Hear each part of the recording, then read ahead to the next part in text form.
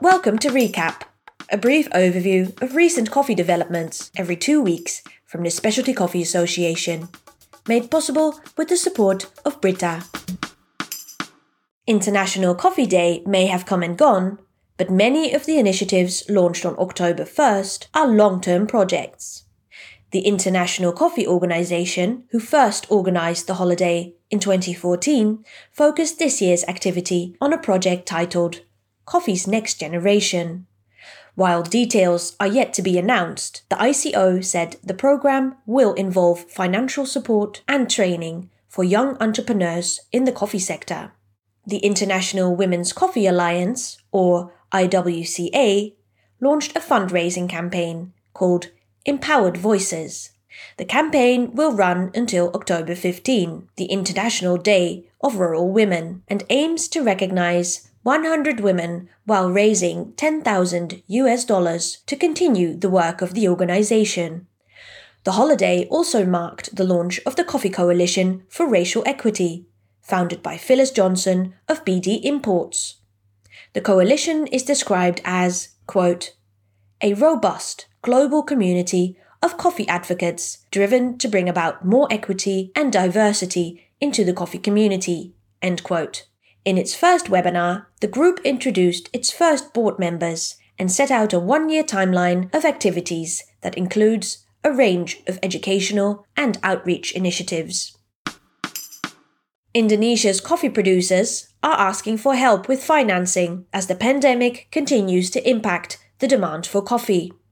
The Jakarta Post reports that tons of coffee are being held under what is known as a warehouse receipt, a system that allows smallholders to deposit their harvest in a warehouse as collateral for a loan. Both smallholders and exporters face difficulty under this system, particularly when prices are low and there are few buyers, and this is before most of the coffee has been harvested. Almost 70% of Aceh's harvest, currently projected at 52,000 tons, will take place between October and January. Indonesia's Ministry of Cooperatives and Small and Medium Enterprises is preparing multiple financing schemes. Other financing organizations, like the state-owned bank, are also offering support through warehouse receipt subsidies. Australian-based Breville Group has acquired the US-based grinder maker Baratza for $60 million, according to a report in Finance News Network. Breville produces a range of small kitchen appliances, with an emphasis on the home coffee segment. Baratza, established in 1999, is known for its production of commercial-level quality burr grinders for home use. Breville Group says the acquisition brings together two of the world's leading companies in the design and global distribution of coffee products.